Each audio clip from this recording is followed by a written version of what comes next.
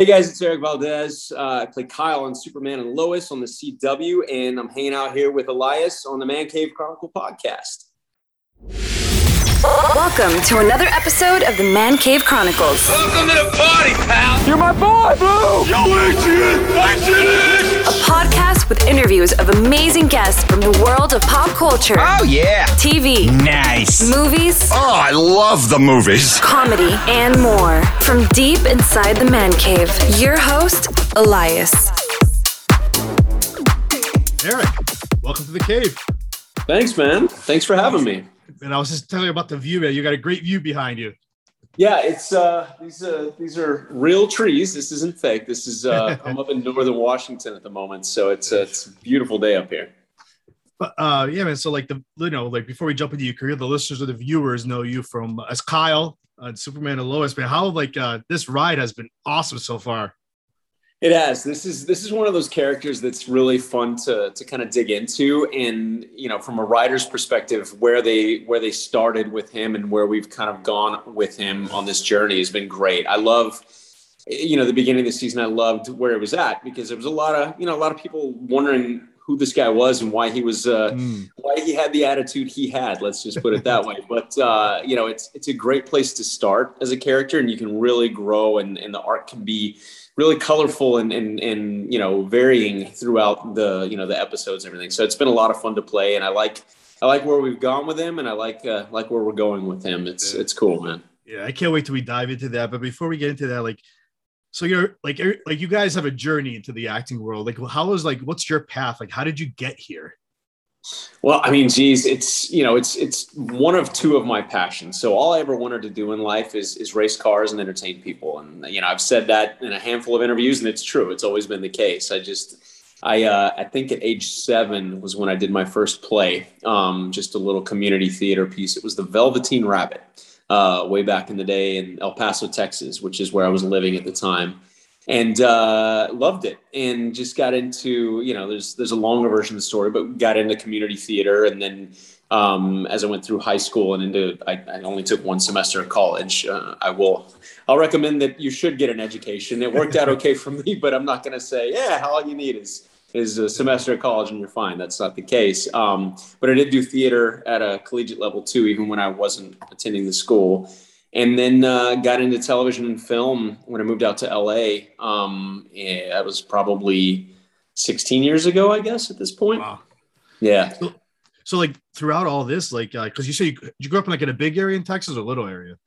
Relatively good sized city. I was born in Lubbock, Texas. And then I grew up for the most part in El Paso, Texas. El Paso, back then, their population was, 750,000, somewhere thereabouts. So I think it's grown since then, but big enough city to have big city lifestyle, but a little bit of smaller town element to it as well. And then, where my grandparents lived outside of Lubbock, which is where I would go all the time. They lived on a farm.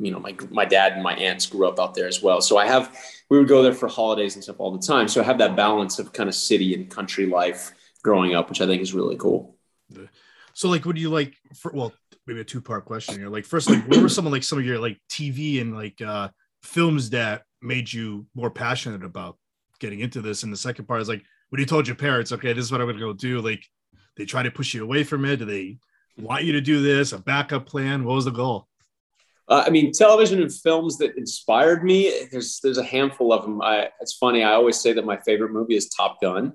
I'm a child of the 80s. I was born in 79, but grew up in the 80s and 90s. And Top Gun was just, it's not the best movie in the world by any stretch, but it was just one of those that for whatever reason, the story, it had probably too much romance for me at age, whatever it was when it came out. I think, I wasn't even 10 years old yet, but it had the romance, it had the action, it had the driving music and everything. And that kind of really got me into cinema and to film and piqued my curiosity. And then from that point, there's countless television shows and movies that just would either inspire me to want to be better. I knew I wanted to act and, just challenge myself, even if it was in my own house, putting on a little show for my parents or doing theater, just watching the way it all came together. it just kind of spawned from there. And, there's some obscure ones that I laugh about it, and I've referenced it before, but like Coyote Ugly, is as bad a movie as it was. It was just one of those, like, in the moment, where I was in life at the time, it was about following your dreams and not giving up on things. I'm like, yo, man, this movie's inspiring me. So I like that's the thing with television and film, right? You can pull from stuff, no matter how critically acclaimed it was or wasn't. There's things that will spark, spark interest, spark creativity, spark motivation in people. And there were several of those throughout my early life. Awesome. In the second part of your question with my parents, I still have a great set of parents, and, they never discouraged anything.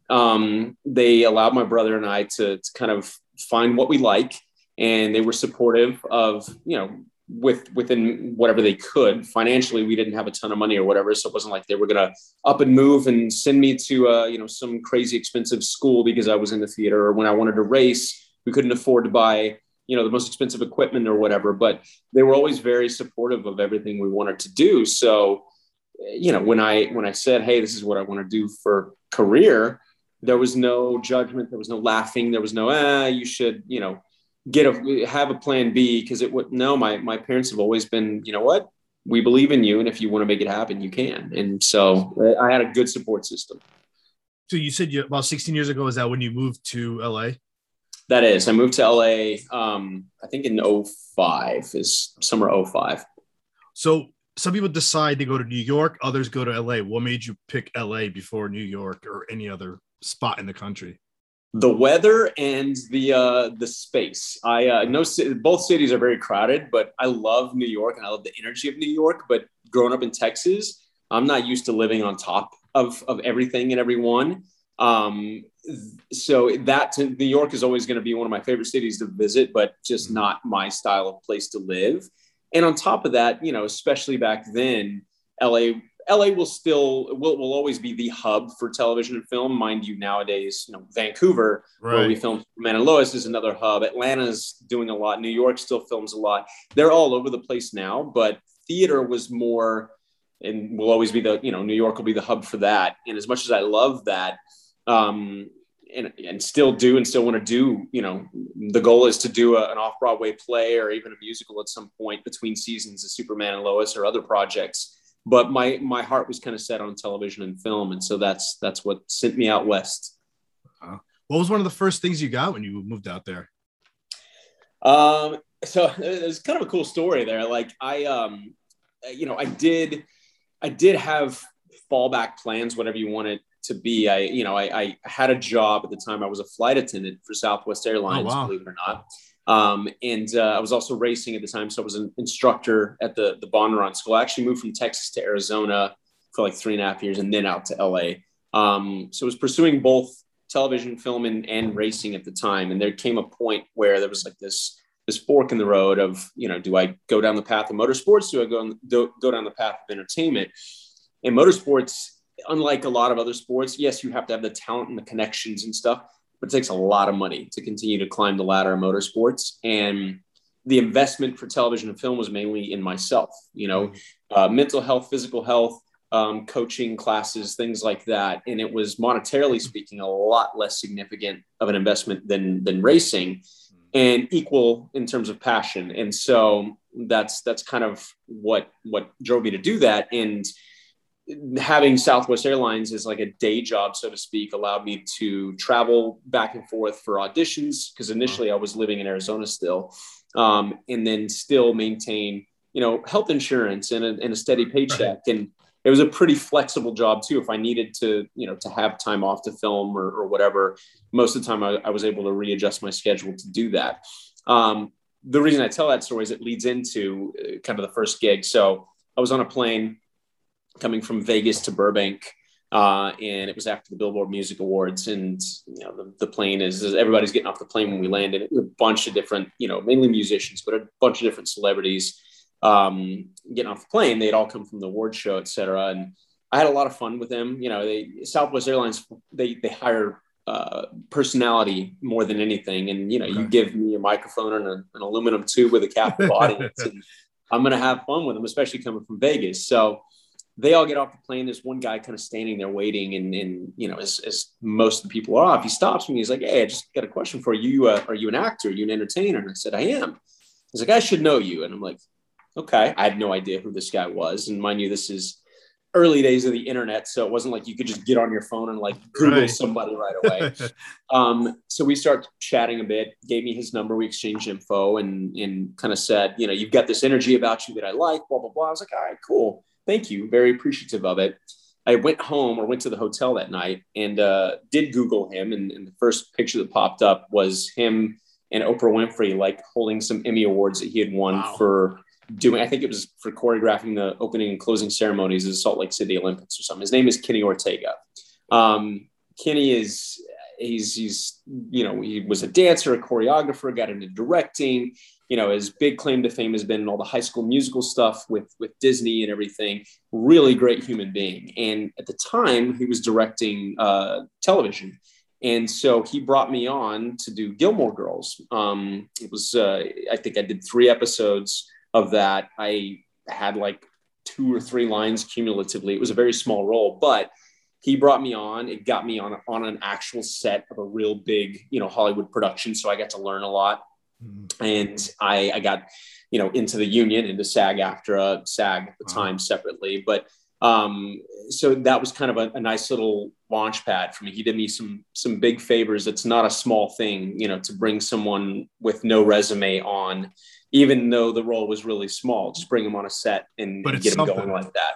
Yeah. So I owe a lot to him and to that moment, as it you know, it wasn't like I had these one line and blew everybody away and suddenly the floodgates open and I had a career ahead of me, but it allowed me to learn. I'm very much an observer, and I like to learn as much about everybody's job on a set, and, you know, just so I can make their lives easy. And so I would observe and I would watch what the lighting guys are doing and the sound guys are doing and what happens between setups and between takes, and watch the actors. And so that experience in and of itself is something that you can't even be taught in class and whatnot. Wow. So an invaluable experience for sure.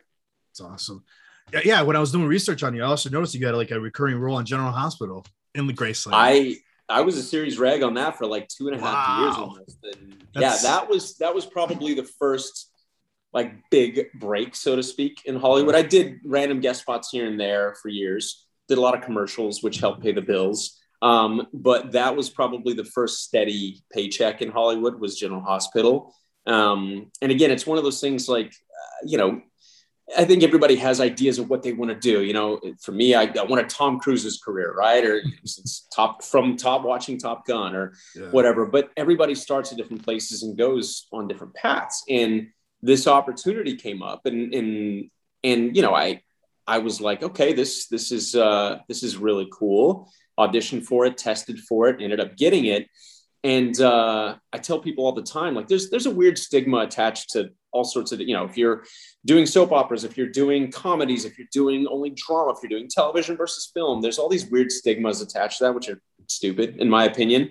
It's all art, and it's all, you know, various forms of that. No one area makes you a better or worse actor or talent. It's just different ways of looking at it, right? And for me, it was a great opportunity. It was also a bit of like a actor's boot camp, right? So we would film entire episode in a day, and we're talking 100 and something page script. So I would have to memorize, you know, for my portion of that, 17, 20 pages, sometimes more a day worth of dialogue.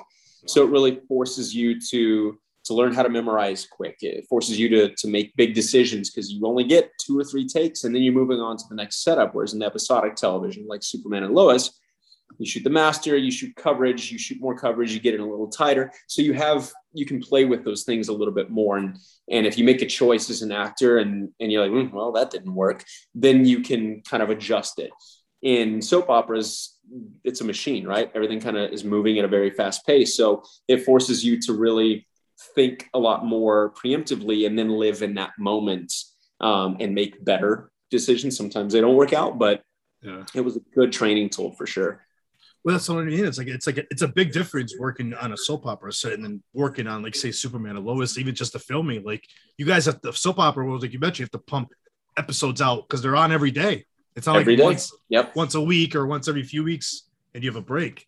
Yeah, it was a lot. And so, I did that almost 2.5 years. I can't remember what the full span was, but it was great. I met a lot of really great people, and I took a lot from it. And, you get to the point where you're working on an episodic television show or a film set, and you just feel more confident going into each scene that you're doing as an actor, because you know the words are there and you don't have to worry about that element of it. You can live more in that moment and really actively listen to your scene partner and what's happening in that moment. And that's where, in my opinion, that's where the magic happens, right? Is anybody can learn the lines, anybody can have a predetermined way that they want to deliver lines, etc.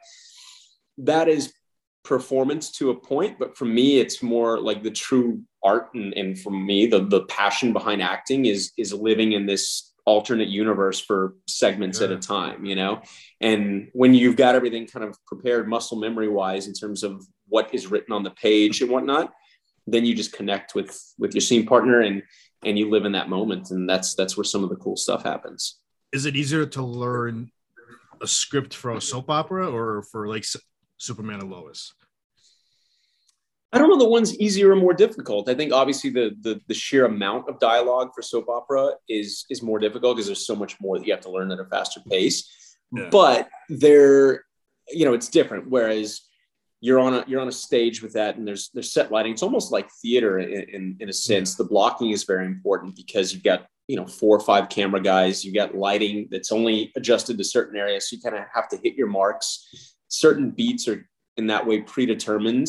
So it's a little less free than it would be on, say, Superman and Lois or any episodic television show. So that has its challenges. But in doing episodic television, you've got to, again, that's why living in the moment is so much more important, because the dialogue, there's what's written, and then there's the spaces in between what's written. And sometimes it's just a matter of, if you watch television and film a lot, there's moments, some of the best actors, some of their best performances happen when they're not saying a thing, when they're reacting to what's being said, when they're observing what's being said. It's in the eyes, it's in the facial expressions. So in that regard, there's those parts of doing episodic that have a little bit of a different challenge. I don't know that one's more difficult than the other, but both very cool.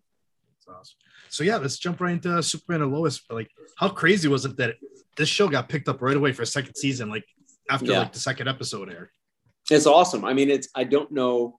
I know that's probably happened before. I know it doesn't happen very often. Right. But it was really cool. And to me, for myself, obviously, but more for like our entire crew and in our writer's room and everybody that had been working on this so long. Because I found out about the show like February, March of last year. And then the pandemic hit and there were delays and more delays, et cetera. We didn't start filming until like October, I believe, November. I can't remember. But there were so many people, from Todd to everybody else in the writer's room that had already spent, a couple of years getting this thing prepped and ready. And so for our job is to bring a lot of their visions to life. Right. And so when you have a situation like this, where you've got talent on all ends of the spectrum and everybody pours their heart and soul into it, especially in a time when, so many people are away from their families and, working long hours, working Saturdays just to make this thing come to be. And then it's out there for the world to take in, but also judge. Once we're out there, everybody's hard work is just on display. And so to kind of see the initial reaction and response we got from the fan base and the audience, and look at the numbers and everything, that was a huge breath of fresh air. And subsequently the network's like, you're taking a risk anytime you put something out there. And I always say that the good and bad of doing something like Superman and Lois is you've got a bit of a built-in audience, but that audience also has expectations and they have standards, right? And so you're going into it with a good group of people. It's not a new concept. So it's not like you're trying to find an audience necessarily right off the bat, but if you don't do right by that audience, you're done. And so for us to kind of come on with this new concept and this new take on a superhero show that clicked was really good. And, you know, kind of everybody could breathe for a moment after that. And so to hear about being renewed right away just allowed us to really change the energy. You know, at that point, I think we had already shot, we were filming maybe episode 5 or 6 when episode 1 aired. So up until that point, it's all of us thinking that we're creating something great, which we all did from the get-go. We knew this was special, but still waiting to see how people were going to respond to it. So once we got that response and that, you know, second season order right off the bat, man, it just really made the energy, you know, go up another notch for the remainder of the season in terms of filming. Did you go in for Erik, or was it for somebody else at first? I went in for Kyle. Yeah, sorry, Kyle. Yeah, that's all good. Kyle, I get called both names all the time. Yeah. I'm used to it. Yeah, I did. I went in for this character. I was actually in Toronto filming something else. Got the script, loved the character. And again, growing up in Texas and spending some time in small towns and whatnot, like that are very similar to Smallville in terms of mentality and, you know, community and loving people.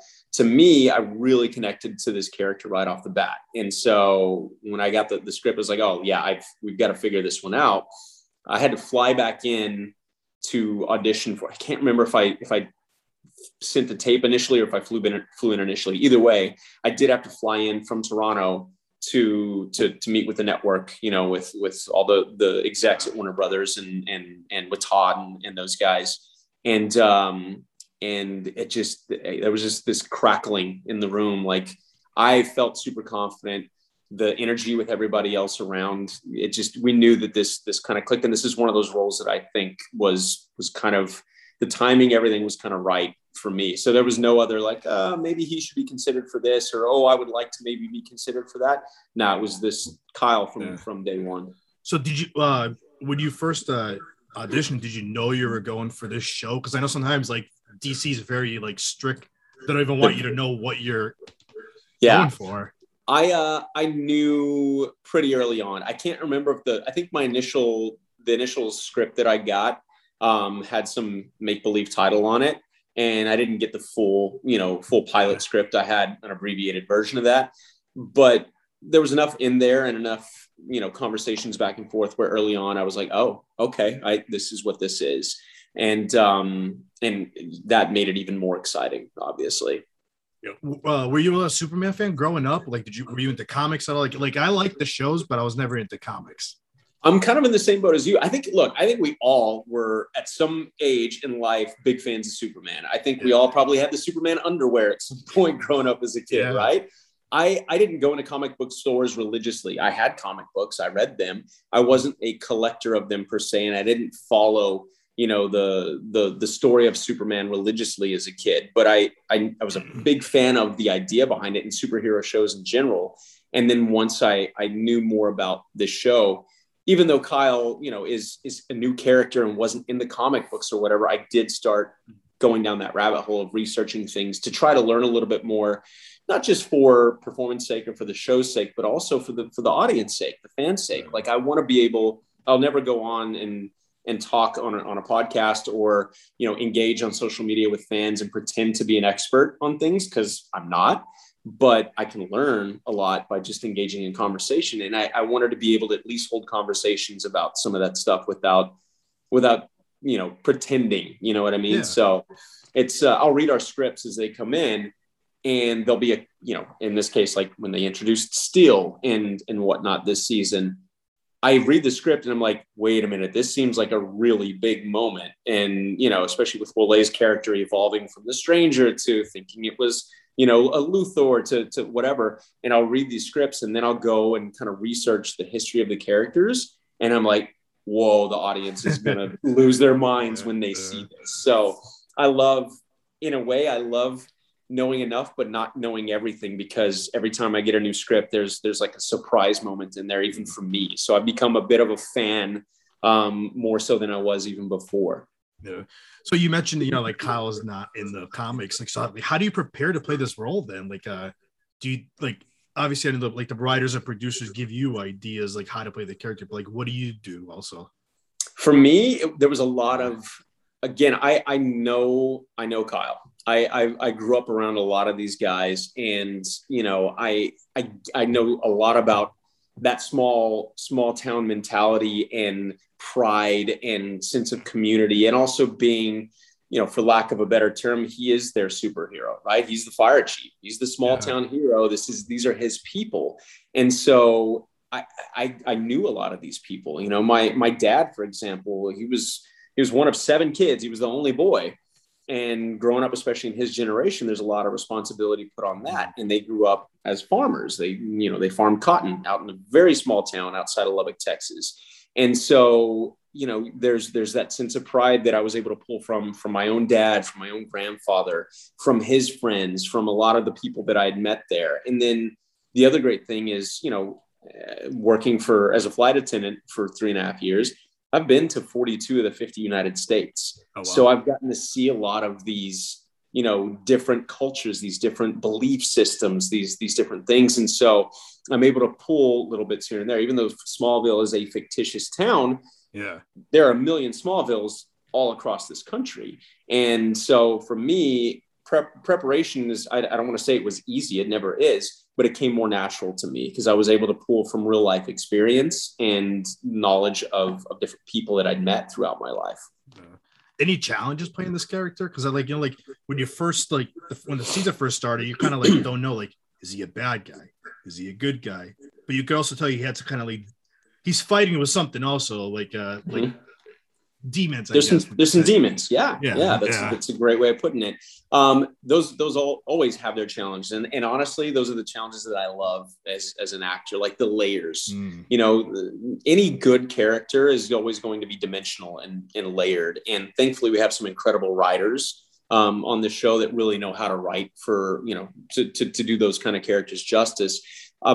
Challenges, yes, but nothing super daunting. For me, it was I'd get up and I'd be like, oh, this is going to be fun to film, or this is a great thing, and early on, Kyle dealing with his inner demons and how he dealt with it, early on, it was the drinking and going through those phases and realizing, the moments of self-realization for him as an individual and the responsibility and the weight on his shoulders for his town, but also balancing that with trying to be a good father and a good husband and riding those waves of emotion and, stumbling and falling and getting back up and being frustrated with himself as a human being.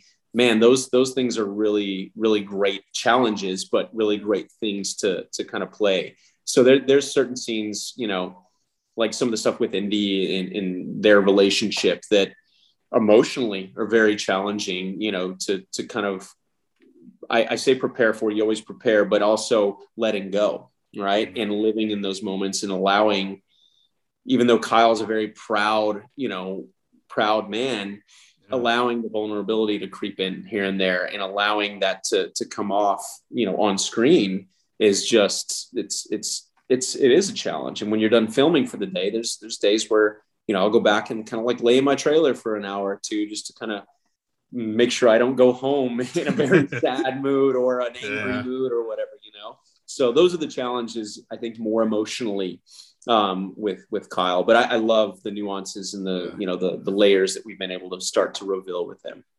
What do you love most about this character? How real he is. In a superhero world, it's awesome. And as a show, this statement kind of goes for the show as a whole, like the balance between superhero and sci-fi world and real life family drama is just, to me, that's what I love about the show. I watch it every week.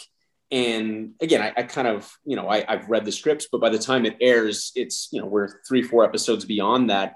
I remember, but I don't remember everything. And I also don't get to see everybody else's performances, right? Like most of my scenes are with Emmanuel, with Indy. We've got some with Tyler and Bitsy and stuff. I don't get a ton with the other kids, with Alex and Jordan and whatnot. And so, or I'm not there when, Bitsy and Tyler have their own scenes and all that. So getting to watch that, having read the script, but getting to watch it as a fan is really cool.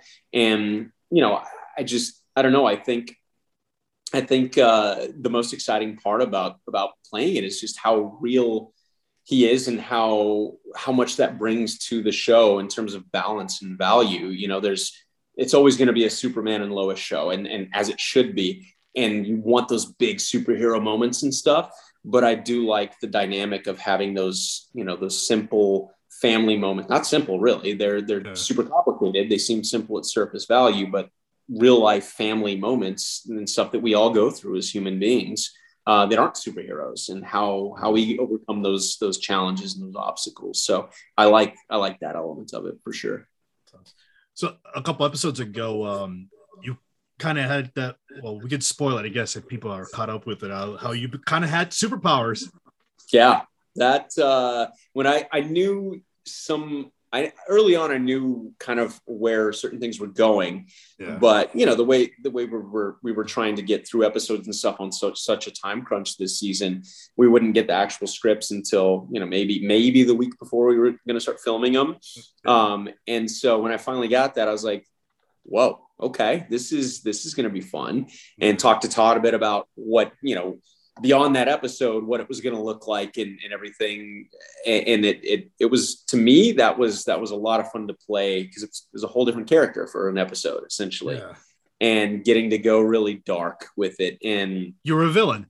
Yeah. Just have some crazy fun with it too. Like be this really bad person, or not even person, this Kryptonian. It was a lot of fun to do that in a breath of not fresh air, because it was complicated and physical and all of that, but it was just another challenge, which I think is really cool too. You know, the just something else thrown into the mix that you wouldn't get to do on a non-superhero show. Right. So getting to do that was really fun. So, because they're like, you know, I've had actors on before where they don't enjoy playing the bad guy. There's other ones that love it. What's your take on this? I love it. I've always, there's something really cool. And I think a part of it is, look, I mean, I think I'm a pretty nice guy in real life. I try to be, you know, a good human being and stuff. And so there's something really cool about completely letting go and going to this weird, dark place. What other job in this world would you, first of all, that would be heavily frowned upon and probably grounds for being terminated and or thrown in jail. So in what other setting in life, or what other career path could you completely become this psychotic, you know, dark, villainous human being, and then still get to go home at the end of the day and not have any repercussions? So for me, it's really, really fun to play the villains. I do enjoy it quite a bit. You mentioned you have a lot of scenes with Emmanuel and Indy. Like, how do you describe that chemistry? Because most of your scenes are with them. Awesome. I mean, there's both, and the crazy thing is it's that way off camera too. Like, and I think that's what really helps with all the cast, but especially those that I work closely with. Any talented actor can create a sense of chemistry on camera with somebody that they may not even know. That's what our job is, right? Is to sell whatever it is that we're bringing to life. When it's genuine, it makes it so much more enjoyable and so much better on camera too. And I mean, I've taken on this real life father figure role with Indy. You know, she's only 19. She just turned 20 years old. And so she could be my daughter in real life. And, you know, her being out in Vancouver on her own and away from family, and we're all in this bubble where we can't travel and stuff. Both Em and I really took on like parent-like figures towards her. And that, you know, that helped Em and I bond on that level. But also Em is she's an incredible human being as well. And she gets along really well with my real life wife. And, you know, they have their own side conversations and stuff without me now. So having that real life chemistry and everything is really cool. And then we have fun with it. You know, there's some emotional stuff that we have to go through, and some hard stuff we have to go through. But, you know, in between those scenes, we have fun. You know, there's days where we all have to focus and really get through that stuff. But then there's also days like in the latest episode, and if you're not caught up, spoiler, but the latest episode, the whole water fight thing with our family, there was zero acting involved in that. That was just us being us and having a blast. And that's what I love about them as castmates and friends, is we just have a lot of fun together. Is Kyle ever gonna like Lois or what? At this point, they've made up their. I don't know how much. I got to remember what's aired and what hasn't because I can't say too much. But they, in this last episode, or maybe it was the episode before that, he ate a little bit of crow, so to speak, and said, you know what, Lois, you're good people. I was wrong, and so that is Kyle's extension of the olive branch, extension of the handshake. Kyle's not the kind of person that's just going to be like, well, damn it, Lois, you're a great person and I was wrong the whole time. That's never going to be him. Right. But we got to see a bit of that. And I think Kyle and Lois will be on better terms, from here on out. Where do you think Kyle's going to head towards season 2? What do you? We've had some talks about this, and what I'm hoping for is really getting to know. I mean, look, and this goes for all characters, but especially Kyle. Any first season of a television show, if done right, is you don't want to do 12 to 15 episodes that are all like pilot light. You have a pilot, and then you evolve, and you let the characters blossom a bit. Season 2 and beyond is where you start getting into backstory, when you start learning more about how they arrived at where they are in life and whatnot. So for me, I'm pretty excited to see a glimpse into, we saw that with episode 11, which I thought was a really great, breath of fresh air for the season itself. You went from like this crazy episode 10, where Kyle is somebody completely different and whatnot, to this episode 11, which was a series of flashbacks kind of talking a bit about, all of the characters and where they were in life and everything. And I thought that was a really, really cool thing to do. I don't think we'll ever be a show where it's, This Is Us, where it goes back and forth in time all the time, which I love. Great show, by the way. But I think we'll see a little bit of that going into season 2 with everybody. And I'm really excited to see where it goes. That's the beauty of doing television, right? Is like, writers have kind of their ideas for characters, and producers, and then actors. We all start to, as time progresses, we all start to know the character so much more. Early on, an actor has their idea of who this character is, and a writer has their idea and whatnot. Sometimes there's heads but butt, and you get a little combative. We haven't had any of that on this show. Everybody's been super great about, collaborating and open to ideas. If I had a suggestion, or if the writers said, hey, this is, why we think this, oh, that's awesome. We all had those conversations and kind of developed this together. But, I think moving forward, getting to see now that we all kind of get Kyle, together, and we're all on the same page there, seeing where it evolves. And it is cool for me too. I have ideas of where I think, he might go or we might go, but it is cool now to have that much trust in our writers to know that they're gonna do justice to the story, and then kind of a little surprise every week when I get a new script and get to see where we're going on this journey. Yeah. So you guys just finished filming. What's next for you? Like any other projects that you're gonna be working on? Are you just taking some time off? I need to take some time off this hiatus. I mean, it's been a year and a half for everybody, and we're not through it all. There's still a lot of the world is not the same, and so for me, I had an opportunity to maybe do something in our off time here, and dates didn't quite work out, number one, and number two, I was just like, I really want to be. My family's been up in Vancouver with me, thankfully, my wife and my son and my dog. But I really wanted some time to just kind of, relax a bit and decompress. We still haven't had that. As soon as we left, Canada, we went to Texas to visit family, and then LA to visit friends and some family. And, that's great. And I love it, but it hasn't been a vacation. It's still, my parents and my wife's parents my son just turned 3, as I said, and they hadn't seen him for half of his life. So those were the important things, is to make sure we got to reconnect with family and friends a bit. And then now we've got another, whatever it is, 6-7 weeks before we go back to filming.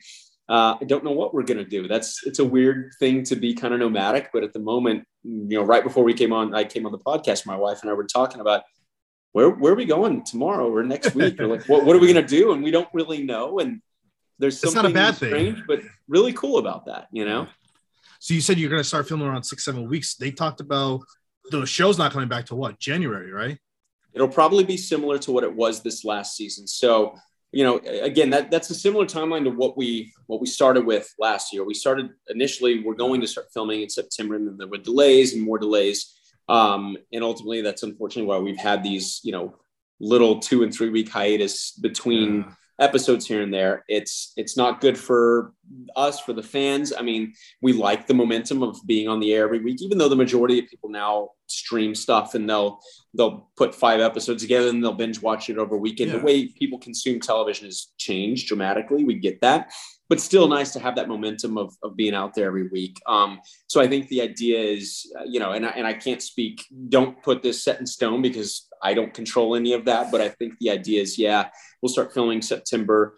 Hopefully, it'll be there'll be a lot better rhythm and a lot less delays this time around. And I definitely know we don't have a premiere date set, but the idea is something similar to what we did this season, is an early, late winter, early spring premiere, I think. Erik, lastly, how can the viewers and the listeners find you on social media?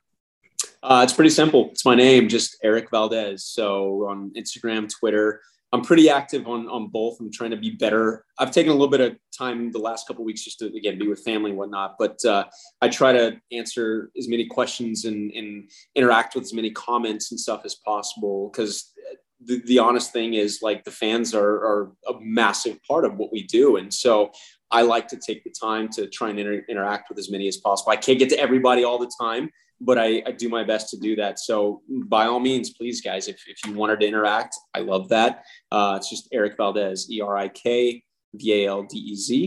And that's across all platforms for the most part. Erik, man, this was great. Thanks for coming on the show. Yeah, man, I appreciate you. Thank you for having me. This has been awesome.